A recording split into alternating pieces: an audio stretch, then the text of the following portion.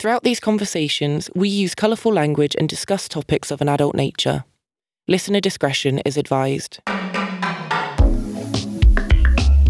You don't know anyone else who is like you to ask them questions, you know. These doctors, they just sort of like scare you, like, okay, cancer, you need to do the surgery. And I remember waking up from the hospital, opening up the sheets and looking down, and I was like, fuck, like I had this huge, almost kind of like C-section scar on my belly. And I was like, oh my gosh, like it was quite a traumatic experience.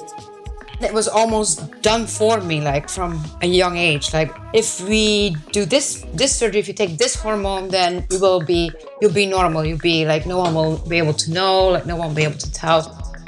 People aren't comfortable with their own genitals and their own bodies. That's why people stay quiet. And it's taken me a long time to, come to terms with it. But like, hey, if we can do it, you can too. You could be forgiven for never having heard the term intersex. You would be in the majority. But the group of bodily variations this umbrella term encompasses is anything but rare. According to experts, 1.7% of the population are born with natural differences in their sex characteristics. If these figures are to be believed, this would mean there are over 1 million intersex people living in the UK today, based on the 2020 population estimates by the National Office of Statistics.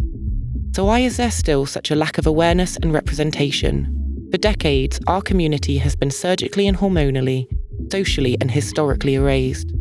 Even within LGBTQIA+ spaces, in which many intersex folks seek refuge, the I is, at best, hastily tacked onto the end of the acronym, or at worst, overlooked entirely.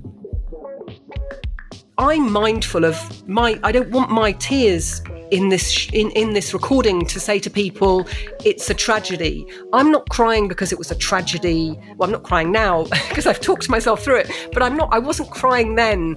I am not a tragedy. None of us are. What was tragic, if you like, is people's reactions. And it's on them, and it sits with them.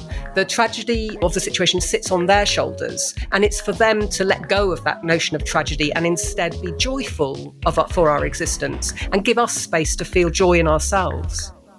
To me, spiritually, it feels like, this is just me because I'm witchy, but I think intersex people have like a special connection to the divine, just knowing that like we stand at the threshold of two things and aren't either one, and just are like the liminal spaces. Exactly, the liminal space. And liminal spaces can be achieved through meditation, through transcendence, through like trips, psychedelics, through, but to have a life that's like one long liminal space that never ends, for me, it just makes it so that someone is naturally inclined to be able to perceive the world on different psychic dimensions.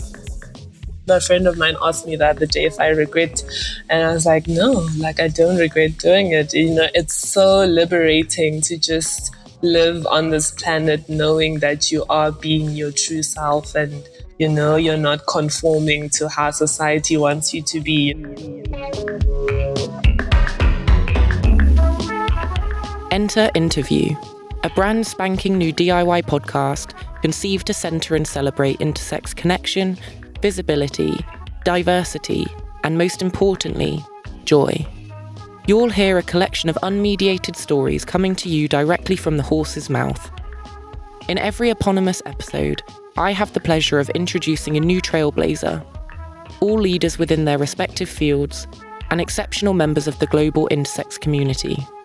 My name is Dani Coyle, also known as Intersexy, and I will be your host for the next 7 episodes.